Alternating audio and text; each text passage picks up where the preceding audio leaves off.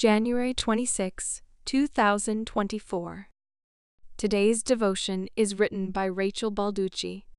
To what shall we compare the kingdom of God, or what parable can we use for it? It is like a mustard seed that, when it is sown in the ground, is the smallest of all the seeds on the earth.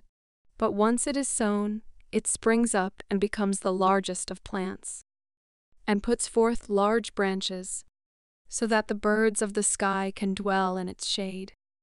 Mark chapter 4, verses 30 through 32. My first post-college job was at a newspaper, and each week I did a Man on the Street series. A photographer and I would approach people in public places and get their opinion and picture to run later in the week. I was still learning how to be a faith-filled person living and working in the real world. How vocal would I be about my own experience with the kingdom of God? I was a 20-year-old, born and raised in a strong Catholic family. But did I need to advertise?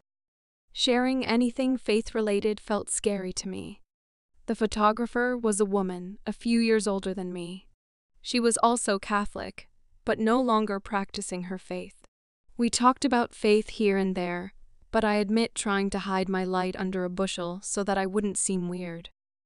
This weekly experience lasted for a few months, and we each moved. About 10 years later, I ran into that woman, and she looked completely different, happy and deeply joyful. "I know you didn't talk about it a lot," she told me, "but your faith inspired me." Because of our time together, she said, she started going back to Mass and found her way into a deeper relationship with God. I was blown away. I held back tears. Even in the midst of almost hiding my faith, God found a way.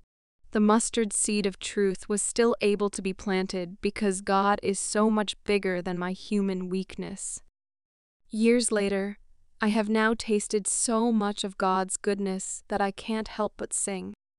As today's psalm says, I want to proclaim God's marvelous deeds, singing a new song to the Lord. Psalms, chapter 96, verses 1 and 3. The Lord doesn't need us to do His work, but I'm humbled that He allows us to be a part of it. He invites us to share His goodness to the people He loves so much. Lord, please continue to give us the freedom to share your goodness with those around us. You are so good. Your deeds are marvelous indeed.